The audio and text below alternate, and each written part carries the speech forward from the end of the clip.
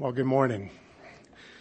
Thomas and Libby are enjoying Lake Tahoe this week, and little Lincoln got to enjoy a swimming pool for the first time yesterday, and they forgot their phone in their hotel room. Nothing was posted on Facebook, just to let you know. But they've been having a good time, and they're excited about getting away, getting refreshed, and then being able to dive in for what the Lord has in store this next school year. Illustrations. I'm one of those who I like a good story. And they're an amazing tool for learning. Jesus was a master when it came to presenting truths using the examples of everyday life. And he did that so that his audience could easily visualize and understand the principles that he was trying to teach. For example, probably one of the more famous stories occurred when a lawyer was challenging Jesus, and he asked the question, "Who is my neighbor?" If we remember, Jesus answered with a story. And he taught about a man who left Jerusalem heading to Jericho. And the reason why most people were familiar with that story is most people have been to Jerusalem for one of the holy days.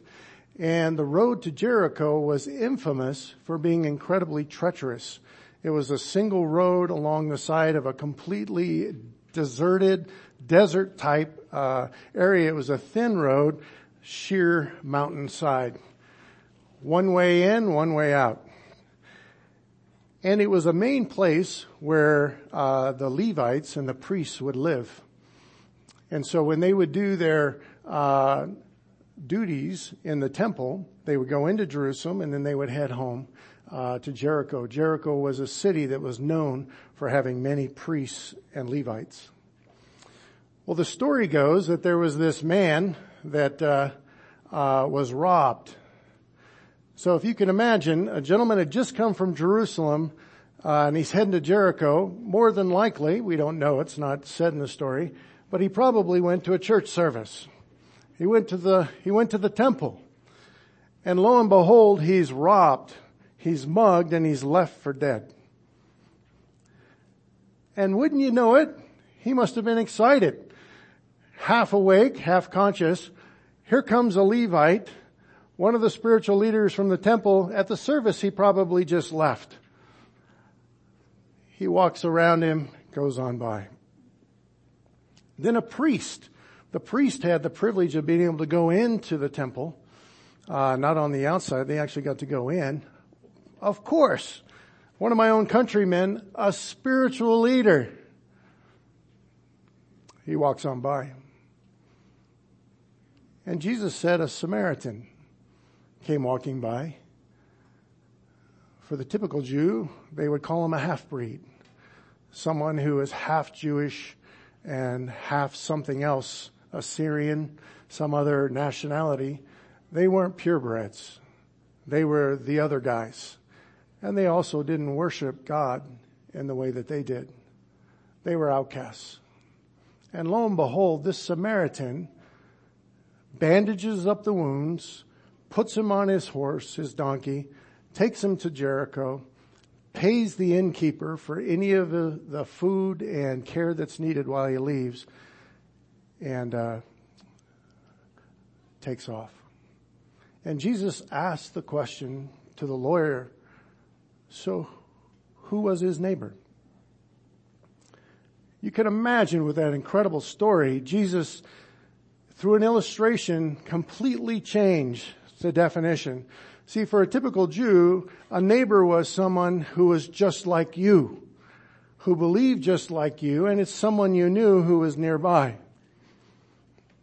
That was my neighbor. So if I'm to love my neighbor, it's someone I already know, and he's someone just like me. And Jesus threw a wrench into that definition through an illustration. He said, no, your neighbor could be a stranger, actually a Samaritan, someone in need, and you could care for them And that's why he asked the lawyer, who was that man who was robbed? Who was his neighbor? And he rightly answered, the Samaritan. That's the power of a good illustration. And that's what I want to do today, is I've been going through a series in James chapter 3, talking about who is wise and understanding. It's the question of who really is a believer and living the Christian life. Because James is writing to Jews who've been scattered, dispersed out of Jerusalem. They're in respective churches. And in those churches, he's challenging people who are in those churches who might be pretenders. In other words, they attend, but they've really not sold out to Jesus. They're going through the motions. There are people in the church thinking that they're Christians, but they're not. And James is showing through this passage in James 3 certain principles by which a person should evaluate himself on whether he truly is wise and understanding or he's a pretender. And if you would, if you could just open up to James 3, we'll quickly review that passage. And then what I want to do today is look at 3 illustrations in Scripture that actually show you that what James taught here was actually illustrated all throughout Scripture, but I'm just going to look at 3 examples today. If you look at James 3, verse 13. By the way, if you didn't get a bulletin that has the sermon outline, feel free to raise your hand, and we'll get one of those to you because it'll help you. We're going to be jumping around a little bit today, and that will be a resource that will be helpful. James 3, verse 13. Who among you is wise and understanding? Let him show by his good behavior his deeds in the gentleness of wisdom. But if you have bitter jealousy and selfish ambition in your heart, do not be arrogant and so lie against the truth. This wisdom is not that which comes down from above, but is earthly, natural, demonic. For where jealousy and selfish ambition exist, there is disorder and every evil thing. But the wisdom from above is first pure, then peaceable, gentle, reasonable, full of mercy and good fruits, unwavering, without hypocrisy. And the seed whose fruit is righteousness is sown in peace by those who make peace. So to summarize what we covered in two messages, and you can go back and go online and listen to those if you're interested in what we covered in the 2 passages. But today, I've just got them summarized for you at the top of the notes. This is what James is saying. Pretenders, my definition is a professing believer in the local church, but he's a pretender. If you are a pretender, according to James, you've secretly embraced earthly, fleshly, and demonic wisdom. You may be going through the motions. You tell people, hey, I believe the Bible, but in your heart, you've adopted and embraced the wisdom of the world. So what will happen when that occurs? That's the next step. It will produce a heart motivated by bitter jealousy and selfish ambition. So when that occurs, what happens? Well, the result is disorder. It's rebellion. That's what that means. Insurrection against authority. And every evil thing. So what I want to look at is there's a boatload of examples where this pattern is actually illustrated in Scripture. You could look at Simon the Magi in Acts. You can look at the fellow advisors around Daniel.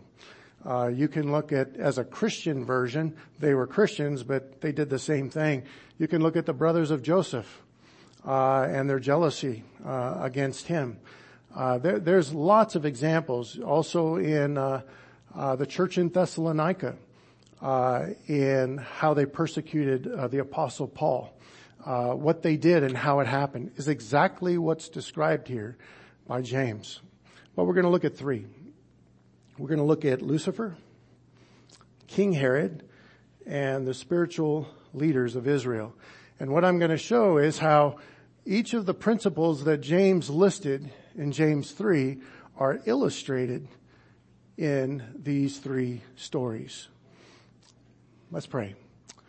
Precious Father, I ask that as we look at these examples, Lord, that we would, as Tim said earlier, Lord, we would examine our hearts. We would be willing to look you in the eyes, that we no longer would pretend. Lord, we would no longer lie, but we would be truthful and acknowledge where we're at.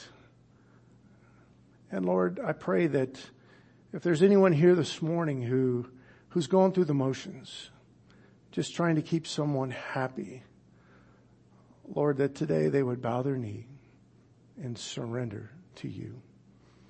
Lord, that they would go from a pretender to a disciple. Lord, we love you. Use these passages to speak to us. In your Son's name, amen.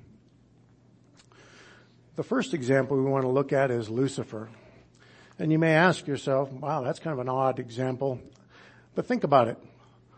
Lucifer was as powerful as you could be in the kingdom, and he was a worshiper of God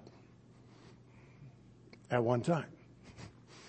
And so we're going to look at what happened in his life, in the decisions as an angel, now as a demon.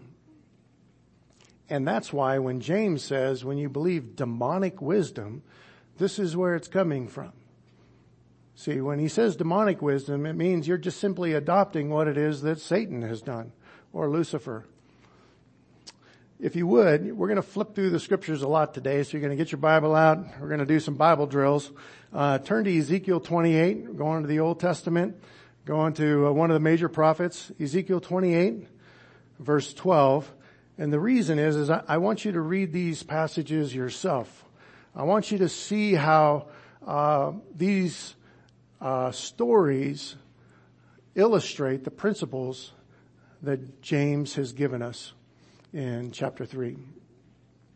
Ezekiel 28, verse 12. In this prophecy that Ezekiel is making, he's actually making it to the king of Tyre. But as we know many times in the Bible, when he's speaking about a particular individual, sometimes he also is prophesying about something else. And the reason we know that is the king of Tyre was not in the Garden of Eden.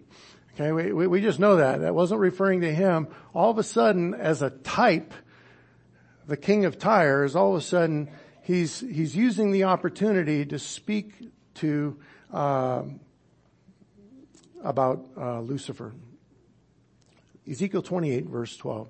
Son of man, take up lamentation over the king of Tyre and say to him, thus says the Lord God, you had the seal of perfection, full of wisdom and perfect in beauty. You were in Eden, the garden of God. Every precious stone was your covering, the ruby, the topaz, the diamond, the beryl, the onyx, and the jasper, the lapis lazuli, the turquoise, and the emerald. And the gold, the workmanship of your settings and sockets was in you. On the day that you were created, they were prepared. You were the anointed cherub who covers, and I placed you there. You were on the holy mountain of God. You walked in the midst of the stones of fire. You were blameless in your ways from the day you were created until unrighteousness was found in you. Now there's some key points here. We'll continue in a minute. Keep your finger there. There's some things that are interesting here. He was one of the cherubim that covered. There were 4 cherubim that created a square on the 4 corners. They would have their wings like this. They would make a 90-degree angle, and their wings would touch, and then there would be a spinning ball kind of in between them, which would look like a wheel, and then above them was a lapis lazuli platform on which the throne of God was placed. So the cherubim literally were the chariot, the covering of the very throne of God. Can't get any closer than that. He says you were one of the anointed cherubim. Now, he mentions a couple things here that are interesting. One, he says the workmanship of your settings and your sockets. Well, most commentators see that as a timbrel, a tambourine. So was he involved in worship as part of his role as a cherubim? And then there's also something and it's only conjecture because it's not specific. The other role that's implied here is, does anyone notice anything about the ruby, the topaz, the diamond, the beryl, the onyx, the jasper? Anybody recognize that? What's he describing that you've seen elsewhere? Say it to me. Could be heaven. Where's literally those lists in that order? It's the high priest on his breastplate. He has the 12 tribes are represented by 12 stones in 12 rows, 3 each. And 8 of the 12 are listed here. That was on the high priest. What was the job of the high priest in Israel? His job was to take the prayers of the people and offer them to God. So did Lucifer have a role, a priestly role? Don't know. But it's interesting that it actually says he was created and covered with those very things that a representative on earth, the high priest, had on his breastplate. Very interesting. Let me continue, verse 15. You were blameless in your ways from the day you were created until unrighteousness was found in you. By the abundance of your trade, you were internally filled with violence, and you sinned. Therefore, I have cast you as profane from the mountain of God, and I have destroyed you, O covering cherub, from the midst of the stones of fire. Your heart was lifted up because of your beauty. You corrupted your wisdom by reason of your splendor. I cast you to the ground. I put you before kings that they may see you. By the multitude of your iniquities, in the unrighteousness of your trade, you profaned your sanctuaries. Therefore I have brought fire from the midst of you. It has consumed you, and I have turned you to ashes on the earth in the eyes of all who see you. So imagine this scenario that's being described here. Here's a perfect angel, powerful. I'm curious, what's with the abundance of trade? Wow. What's going on in the angelic realm? Is it, hey, you had to go through me, I'm the customs officer to get to him? Nice. Great position. But notice what happened. It's because he became proud. Rather than as a priest, what does a priest do? I take your prayers, possibly from the angels, right? We see that in heaven. Angels are praising him all the time. And I represent them to God. But rather I say, hey, I'll take those myself. That's kind of cool. I'll take the praise. I'd like to take control. I'd like to be in charge. All of a sudden, because he's thinking contrary to the will of God, notice what it says in 17, you corrupted your wisdom. Corrupted. Flip over, it's close by, Isaiah 14. This is the other passage. Again, it's a prophecy about the king of Babylon, who many would say for sure is a type of Satan, because the whore of Babylon, Babylon itself just historically has been where false religion began, was in Babylon at the Tower of Babel. And so a prophecy is being made here by Isaiah to the king of Babylon, but all of a sudden he starts saying things that aren't relevant to the king. Specifically, look at verse 12 of Isaiah 14. How you have fallen from heaven, O star of the morning. See, King Babylon, that doesn't qualify. But here the word star of the morning, the King James is the only translation that has ever done it. But they translate that as, O Lucifer. That's where the name Lucifer comes from, is the King James translated star of the morning, Lucifer, which just simply means bearer of light. And isn't that what's said later in Scripture? He's an angel of light, masquerading as an angel of light. But see, originally he was an angel. He was spectacular, beautiful, powerful. He was the son of the dawn. You have been cut down to the earth, you who have weakened the nations. Why? Here it is. This is in a nutshell right here. Verse 13.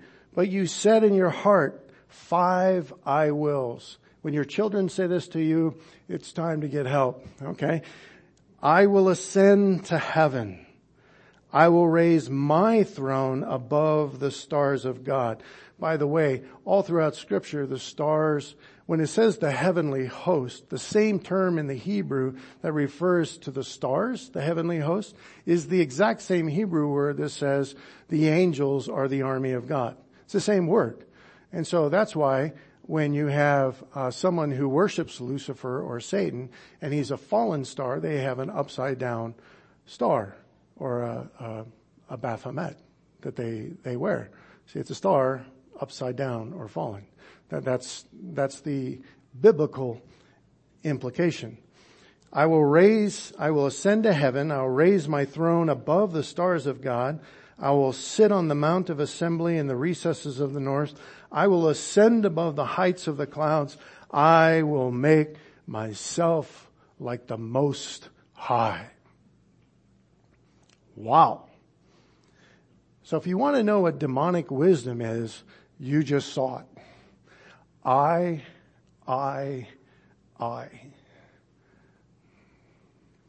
See, because beforehand it was you, Lord, I worship you.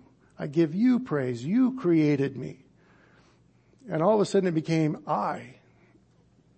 I will. Not could I please? I will. Flip over to Revelation chapter 12, all the way to the end of your Bible. So what we first started with was we have Lucifer who's in heaven. He's created perfect. He's one of the 4 cherubim that are covering, actually guarding and protecting. The word covering meant to guard and protect the throne, much less to be kind of the when we see in Ezekiel 1, they actually move left, right, up, down. And that's why when they say the chariot of God, it literally was a spinning wheel inside these 4 cherubim, and the throne is on top. So that it literally would look like a chariot. So he's perfect. Literally one of the most powerful creations ever that God has created. And all of a sudden, because of his pride, he turns. And that's the beginning of demonic wisdom. Me. Worship me. See, I want to be the throne. Why? I want to be in charge. I want to be worshipped. I want to call the shots. That's demonic wisdom. Revelation 12, verse 3. But Satan wasn't happy to rebel on his own. Misery loves company. Look at verse 3. Then another sign appeared in heaven, and behold, a great red dragon. That's another word of saying Satan. Having 7 heads and 10 horns, and on his heads were 7 diadems. And his tail swept away 1/3 of the stars of heaven and threw them to the earth. And the dragon stood before the woman who was about to give birth, so that when she gave birth, he might devour her child. Here's an amazing picture that gives us the idea that if you were to say all the angels created in heaven, most commentators would say that the stars of heaven, referring to all the angels that were created, Satan took a third of them with him. He had a rebellion and he had a few homies that went with him. And we're in this together. So 1/3 are with Lucifer, now Satan, and that's why angels who have fallen with him are now called demons. They're diabolical. They're about division rather than unity. And lo and behold, what does he want to do? This is a picture here of Israel giving birth to a child, which was referring to the Messiah. And what is he there waiting to do as the child is born? He wants to kill it. And we're actually going to look at that in just a minute. That scenario is from the very beginning. That's always his plan. And so here's the scenario. He becomes proud and he rebels. He takes a third of the angels with him, and then it says that he was thrown to the earth. And lo and behold, who's on the earth? Adam and Eve. And so again, there's questions on, was Lucifer in the garden beforehand, before the fall, or was he there because of after the fall? A lot of questions there, that are not understood. It's not clear. But lo and behold, Satan is there, and what's his form? How does he appear to Eve? It's a serpent. And that's the picture you'll see all the way throughout Scripture. That's where the dragon comes in. It's just simply a land serpent, a different way of saying it, a snake-like critter. And so he's there in the garden, and what does he do? He lies to Eve. So notice, what is, again, demonic wisdom? God said, oh no, he didn't say, that's demonic wisdom. That's all it is. Anytime you get someone to believe anything other than what the Bible says, that's demonic wisdom. How did Adam and Eve know what they were to do? God told them, I've made you in my image, male and female. He told them a lot right there that we're having problems with today, don't we? They said, oh no, was it Adam and Steve? Not rather than Adam and Eve. Okay? No, he told them, this is how you're created, and here's your purpose. Adam, you're to rule over the creation. So he gives them counsel in everything. They didn't know who they were and what they were to do until God told them. But Satan says, there's other wisdom I'd like you to consider. And so he says two things to Eve. That she would not die if she rebelled against God's authority. Because what did God say? If you eat of the tree of the knowledge of good and evil, you will surely die. That's what he said. Well, Satan comes in and goes, really? Is that true? Satanic wisdom. See, anything that brings doubt to the Word of God, satanic wisdom. Hey, I want to do what I want to do. Satanic wisdom. Who was the first one to do that? Satan. I will. It's not, what would you like me to do for your glory, Lord? It's, I will. Anything that's I will, it's of the same source.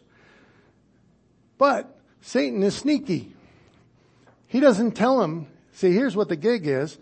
What he should have told him was, oh, by the way, if you do what I say, I'm now in charge.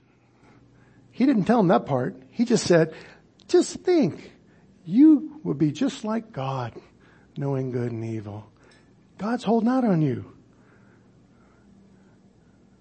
I actually have your best interests in mind.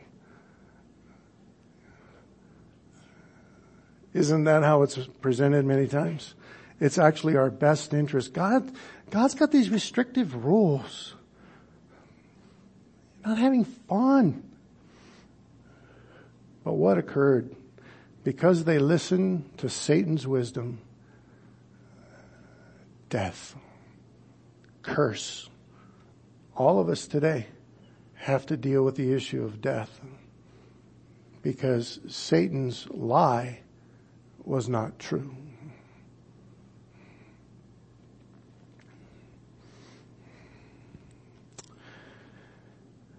Flip over to Deuteronomy 32.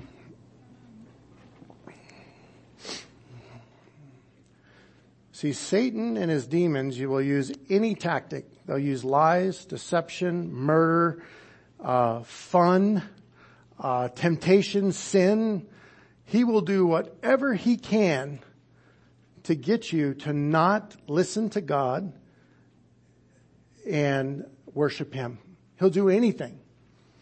If you look at Deuteronomy 32, verse 16, here's a sobering truth that just all of us have to realize today. You know, when you walk up to people on the street and say, "Are you a Satan worshiper?" You know, I don't get too many takers on that. Every once in a while I've had someone, "Yeah, actually, how do you know?" That's not something you normally people, "Yeah, I'm a Satan worshiper."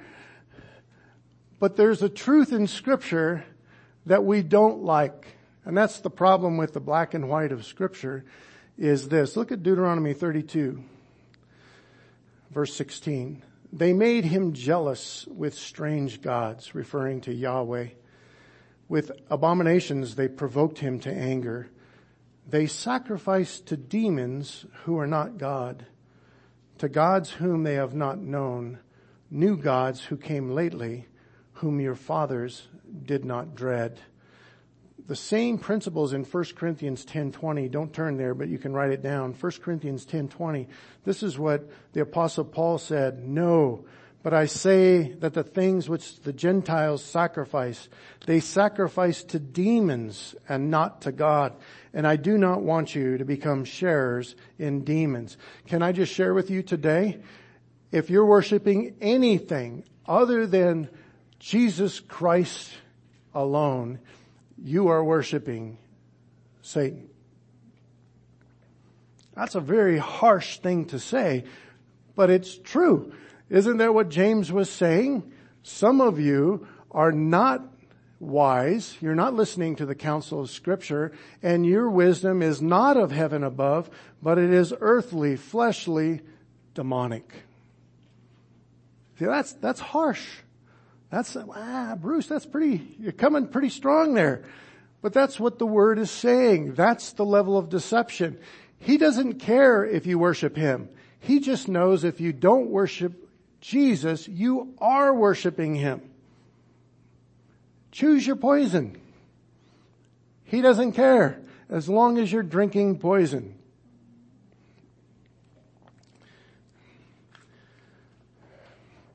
That's why James was referring to demonic wisdom. In the future, look what Satan is going to do. What he's doing behind the scenes, he's doing sneakily, he's doing deceptively, he's doing indirectly through people, he's going to do straight up. If you would, turn to Revelation 13, verse 1. I'm going to do a little reading here. We're going to see what it's like. This is coming. God knows it, so it's no surprise, because as you read later in Revelation, Satan loses. But he thinks he's going to win for a period of time. And it's just important that you realize this is where Satan wants to go. And when you say no to Jesus, you're saying yes to him. Do you support this program that I'm just about to read? Is this what you like? Is this what you want? Is this what you desire? Because it's pretty straightforward here. Revelation 13, verse 1. And the dragon stood on the sand of the seashore. Then I saw a beast coming up out of the sea, having 10 horns and 7 heads, and on his horns were 10 diadems or crowns, and on his heads were blasphemous names. And the beast which I saw was like a leopard, and his feet were like those of a bear, and his mouth like the mouth of a lion. And the dragon gave him his power and his throne and great authority. And I saw one of his heads as it had been slain, and his fatal wound was healed. And the whole earth was amazed and followed after the beast. They worshipped the dragon because he gave his authority to the beast. And they worshipped the beast, saying, "Who is like the beast? And who is able to wage war with him?" But notice it turns ugly in verse 5. There was given to him a mouth speaking arrogant words and blasphemies, and authority to act for 42 months or 3.5 years. And he opened his mouth in blasphemies against God, to blaspheme his name and his tabernacle, that is, those who dwell in heaven. It was also given to him to make war with the saints and to overcome them, and authority over every tribe and people and tongue and nation was given to him. All who dwell on the earth will worship him. See, guys, he's been wanting this program for a long time, right? Started with, I'll make my throne up there. I want everybody worshiping me. I don't want to be handing it off to God. I want it stopping here. The program is going to be woof, the curtain pulled back, and there's going to be no more hiding. But notice there, verse 8, all who dwell on the earth will worship him, everyone whose name has not been written from the foundation of the world in the book of life of the Lamb who has been slain. In other words, unless you're a Christian, this is what you'll be doing. And at the end of the chapter, it says very clearly, if you don't take the mark of the beast on the right hand or the forehead, because he'll have full control of the economic system, you will die. Because to buy and sell, notice trade, control of trade, interesting. Is that kind of what he's been about for a while? The abundance of trade. He's going to control the market of the whole world. Buy and sell. But you got to have the mark, right hand, the forehead. His number, 666. So what am I trying to say? Satan's story here began early in history, in the beginning.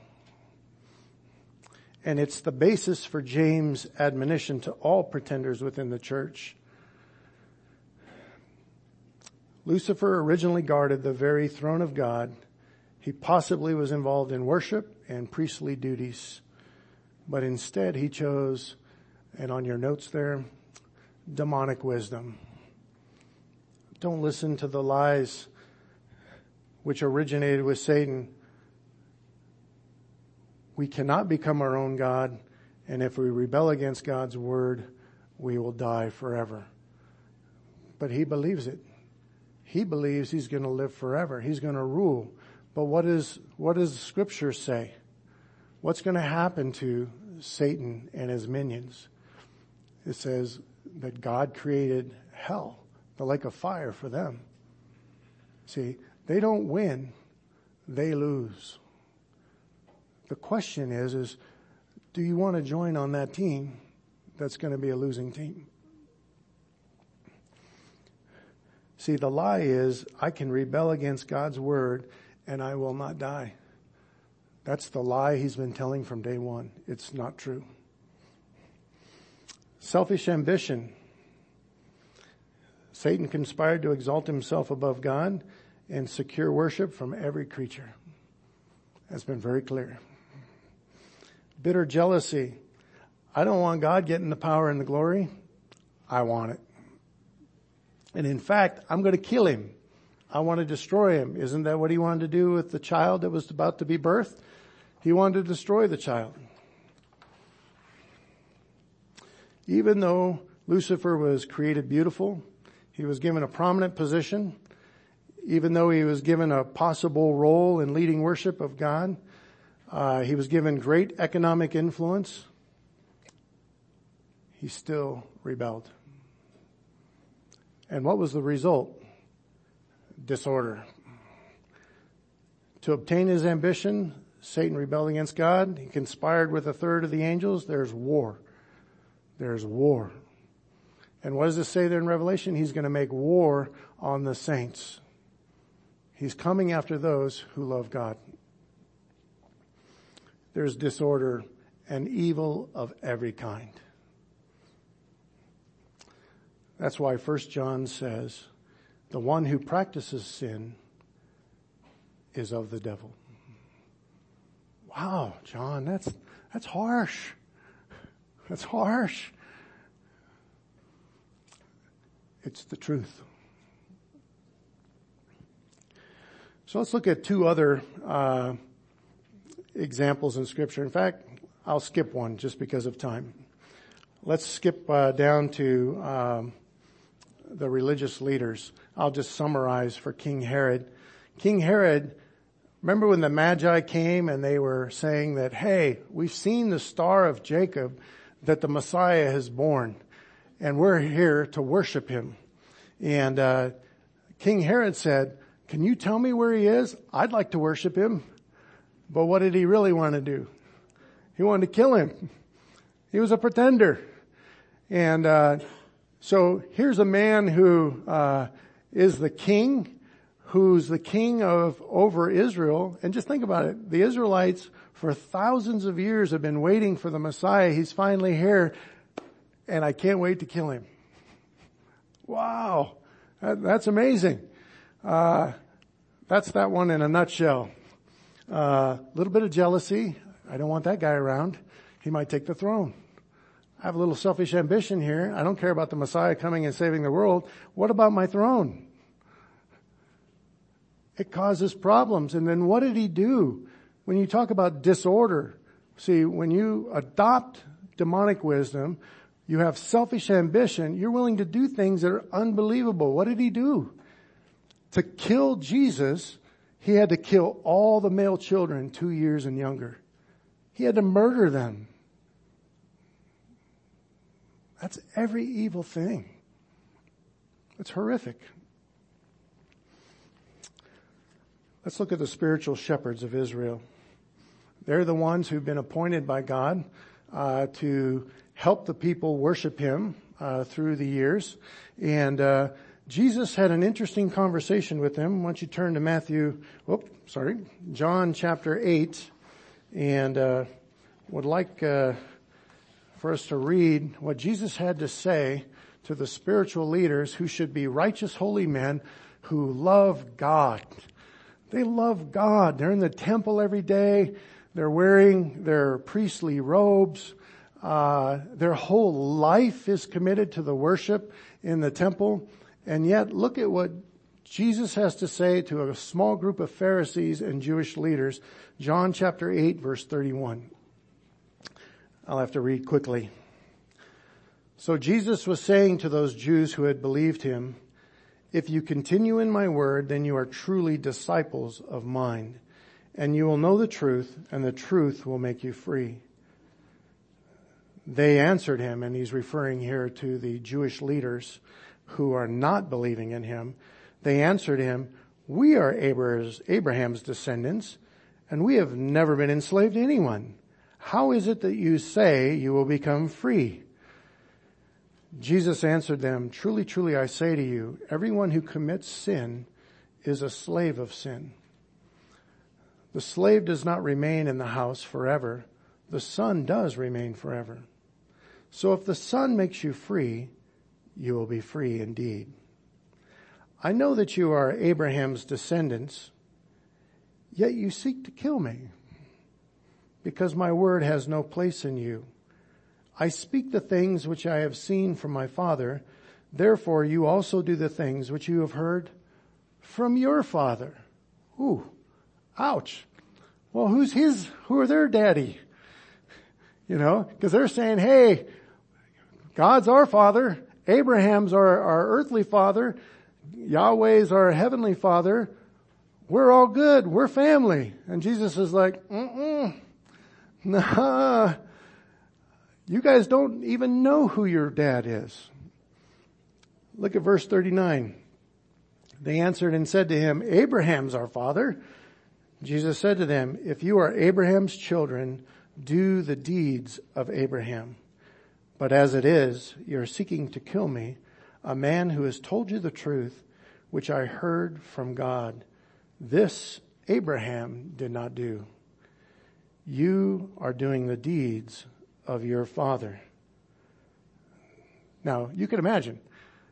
They said they're of Abraham. He said, no, you're not. So now you're offending me. And notice what they said. They said to him, we were not born of fornication. We have one Father, God. Jesus said to them, if God were your Father, you would love me. For I proceeded forth and have come from God. For I have not even come of my own initiative, but he sent me. Why do you not understand what I am saying? It's because you cannot hear my word. You are of your father, the devil, and you want to do the desires of your father. He was a murderer from the beginning and does not stand in the truth because there is no truth in him. Whenever he speaks a lie, he speaks from his own nature, for he's a liar and the father of lies. But I speak the truth. You do not believe me. Which one of you convicts me of sin? If I speak truth, why do you not believe me? He who is of God hears the word of God. For this reason you do not hear them, because you are not of God. Wow. In a nutshell, on your outline, here's what Jesus said. The Jesus leaders are pretenders. Jesus says that their father is the devil. Whoa, what a conversation. He didn't say, I think, maybe, sorta, might be. He said, is.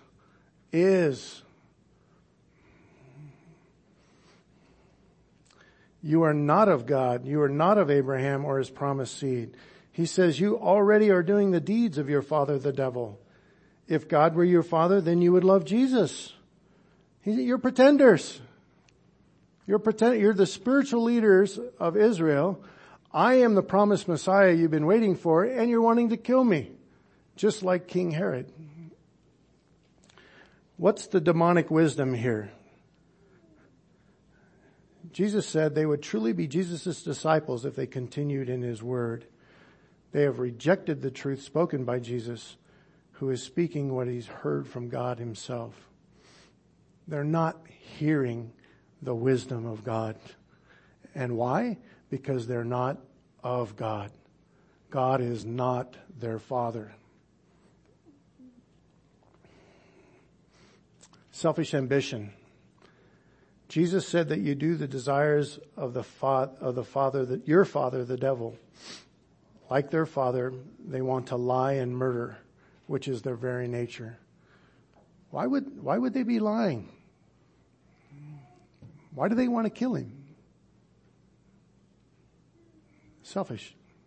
It's their own ambition. See, because he's claiming to be the king. He's going to be the spiritual ruler. They're members of the Sanhedrin who are in charge of the spiritual life of Israel, and Jesus would be the one, not them. Bitter jealousy. Don't turn there, but you may want to write Mark 15, verse 9 and 10. You may want to write that down. Mark 15, 9 and 10. The Sanhedrin were absolutely jealous of Jesus. Notice what it says in Mark 15. When Pilate, the Roman governor, remember they had to bring Jesus to him and he had to declare him guilty of death because the Jews were unable to declare the death penalty. Only a Roman ruler could do that. And so they were trying to manipulate, coerce him into doing it because they couldn't do it himself. Notice what he says in Mark 15. Do you want me to release for you the king of the Jews?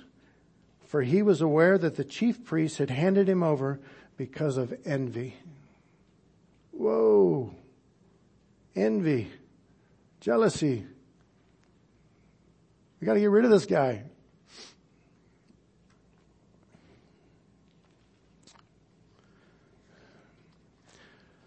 The amount of disorder and evil that occurred because of their Satan being their father, adhering to selfish demonic wisdom, having selfish ambition and bitter jealousy, the amount of disorder that occurred was amazing. You had, they were willing to crucify an innocent man. They were willing to say, his blood be on us and our children. Wow. They put a curse on themselves. Anything to get this guy up to that cross. His blood be on us. They were willing to break all their rules for how a trial was conducted. They did 6 trials under the cover of darkness. That was illegal in their system. They came with a death penalty, which required a 24-hour waiting period and never to be done on a Sabbath. They broke every rule in the book. They just lied, stealed. They dropped false witnesses, paid them. Every kind of evil you could imagine in the name of we're spiritual leaders trying to protect our people.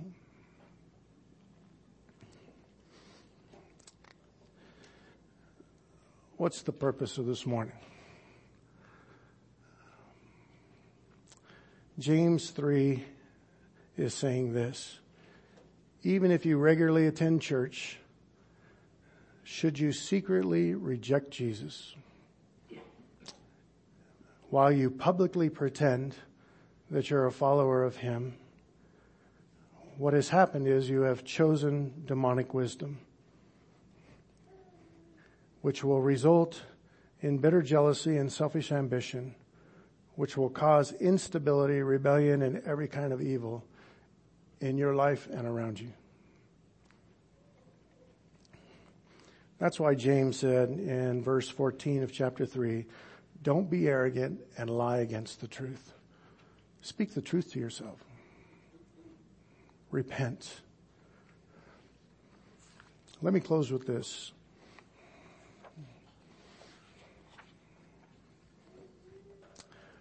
From the Garden of Eden with its 2 trees, one allowed, one forbidden, to the eternal destiny of the human being in heaven or in hell, the Bible sets forth 2 and only 2 ways. God's way and all other ways. Accordingly, people are either saved or lost. They belong to God's people or the world. There is Gerizim, the mount of blessing, or Ebal, the mount of cursing. There is the narrow way and the wide way. One leads to eternal life, the other to eternal destruction. There are those who are against and those who are with us. There are those who are within the kingdom and those who are outside the kingdom. There is life and death, truth, falsehood, good, bad, light, darkness, the kingdom of God, the kingdom of Satan, love, hatred, spiritual wisdom, the wisdom of the world. And Christ is said to be the way, the truth, and the life, and no one can come to the Father but by him. Guys, it's either or, not both and. Let's pray.